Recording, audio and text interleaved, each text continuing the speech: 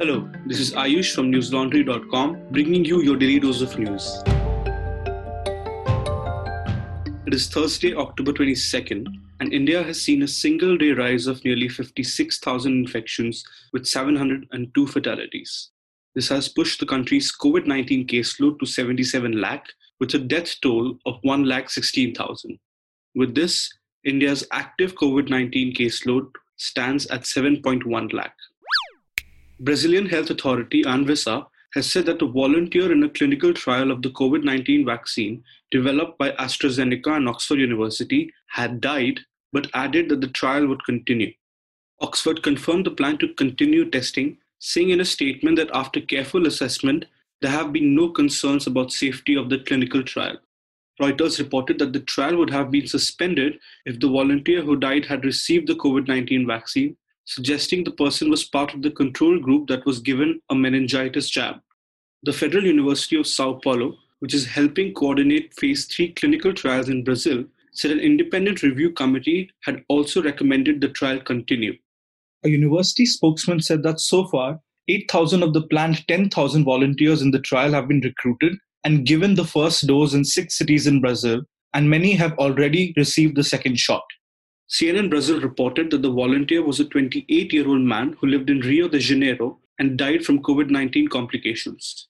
AstraZeneca shares fell by 1.8%. Brazil's federal government has plans to purchase the UK vaccine and produce it.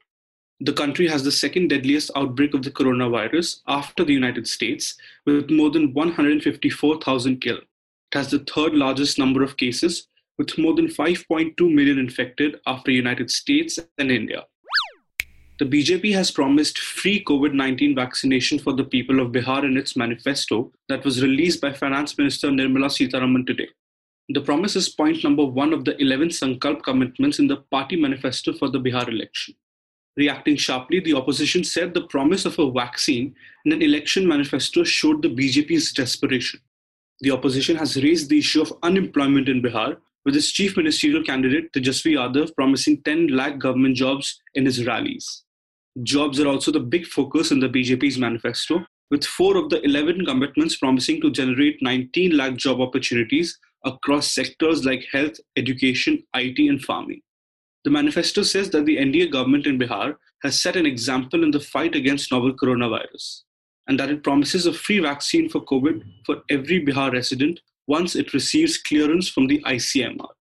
RJD Rajya Sabha MP Manoj Jha said that he is shocked because promising a vaccine for the pandemic in a welfare state as part of a manifesto reflects a deterioration in BJP's thinking.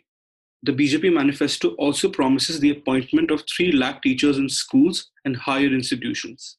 In its campaigns, the opposition has been criticizing the state government over angry contractual teachers who have been demanding equal pay.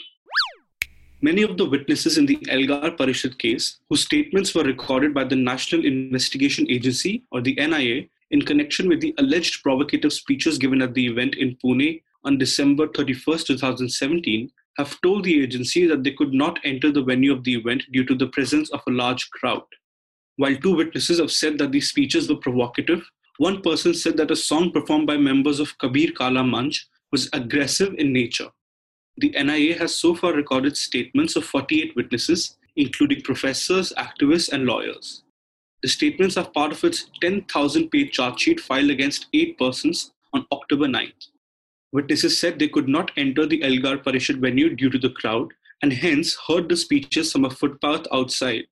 Statements given by a freelancer and a union member from a civic body claims that they could neither tell who gave the speeches nor comment on their nature.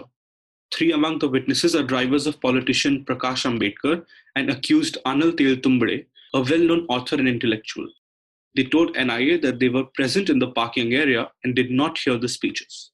The NIA has claimed that the accused had incited people by giving provocative presentations and speeches at the event, which promoted enmity between caste groups, leading to violence at Bhima Koregaon on January 1, 2018, resulting in loss of life and statewide agitation. A note sent to various guests, which is also part of the charge sheet, named over 30 people as hosts, including Teltumbade. The charge sheet claimed that the event was a larger conspiracy linked with banned organization, the Communist Party of India, Maoist. A day after the CBI took over a case registered by UP police against unknown channels and persons over alleged fudging of TRPs, the Maharashtra government yesterday withdrew general consent given to the agency to probe cases in the state. The Indian Express reported that the move follows apprehension in the state government that the CBI would take over a similar case on alleged fudging of TRPs in Maharashtra in a bid to move it away from the purview of Mumbai police. General consent is given by states so that the CBI can seamlessly conduct its investigation and not seek the state government nod for every case, unlike the NIA, which has jurisdiction across the country. After registering an FIR on October 6th, Mumbai police had alleged that 3 channels, including Republic TV, were prima facie involved in manipulating TRPs. Republic TV had subsequently approached the Bombay High Court, where its counsel Harish Salve asked for the case to be transferred to the CBI.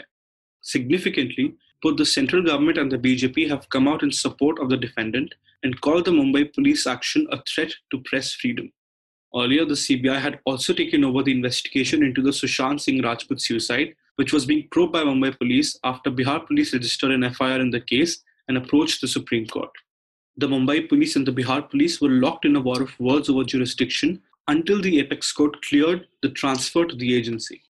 Wednesday's decision means the central agency will now have to get consent from the state government for every case it registers in Maharashtra. At News Laundry, we have been reporting on the alleged TRP scam from Ground Zero. My colleague Prateek recently met with several people in Mumbai who find a mention in this affair. If you want to understand the ABC of this incident, allegedly involving manipulation of TRP, do read his story. It's titled TRP Scam, What's the Case Against Republic and Why Does India Today Find a Mention? You can read it on newslaundry.com. By the way, my colleague Basant has also been reporting from Bihar in the run-up to the state elections. Do keep an eye out for his reports. The most recent one on unemployment, titled Nitish Kumar had Jhapsi Mochi hoist the flag on Republic Day. What did it get the elderly man? If you like the work we do and want to read more ground reports on such pressing issues, do click on the subscribe button on the top right-hand corner of our website. Our cheapest subscription costs only 300 rupees a month. So please extend your support to independent media and pay to keep news free.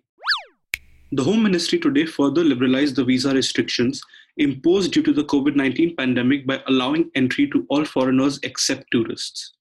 Besides, the government has also allowed all overseas citizens of India and person of Indian origin cardholders and all other foreign nationals to visit India.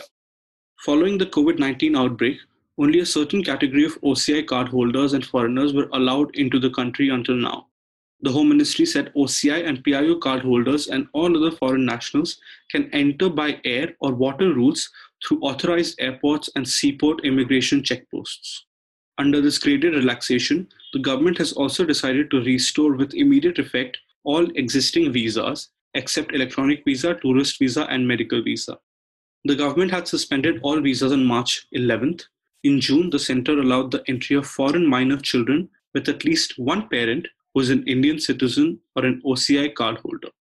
Entry of foreigners married to Indian citizens and single foreign parents whose children hold an Indian passport or an OCI card were also allowed.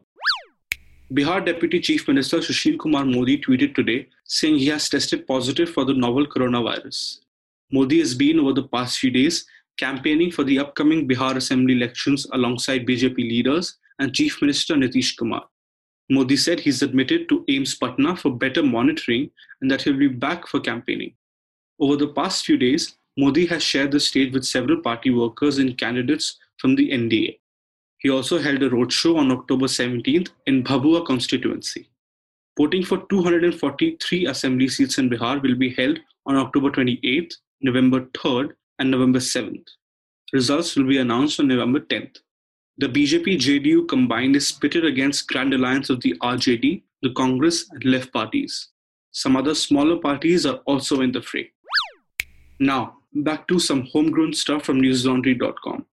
This week on NL Hafta, News Laundry's Abhinandan Sekhri, Manisha Pandey, Raman Kirpal, and Jayashree Arunachalam are joined by journalist Sudipta Mondal. They talk about Hyderabad floods, the TRP scam, assembly elections in Bihar, and the Tanishq ad, among other things. The discussion shifts to advertisers choosing not to support toxic news channels and the backlash to the Tanishq ad. Manisha talks about how, in some cases, it's the media that creates this outrage and explains her issues with the phrase social media outrage. Jayashree and Manisha also think that Tanishq withdrawing the ad denies the reality of mixed families. Here's a snippet from the episode.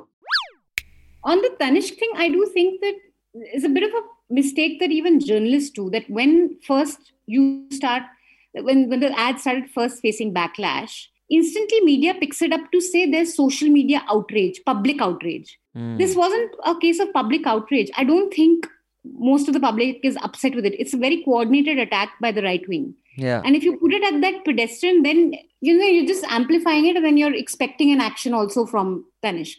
I think we should also call out what it is. This. I really don't think many people would have any problem with this. Yeah, like all these ugly people on social media that you see, with those egg profile photos, you don't know who they are. But they're spilling over onto real life now. I mean, they're coming to people's houses, they're walking up to you on the street. That's all the news we have for you today. Have a good day or a good night, depending on where you're listening from. See you tomorrow. All the News Laundry podcasts are available on Stitcher, iTunes, and any other podcast platform. Please subscribe to News Laundry. Help us keep news independent. To catch all our podcasts on news, pop culture, current affairs and sport, visit newslaundry.com. Follow us on Facebook, Twitter and Instagram and subscribe to our YouTube channel.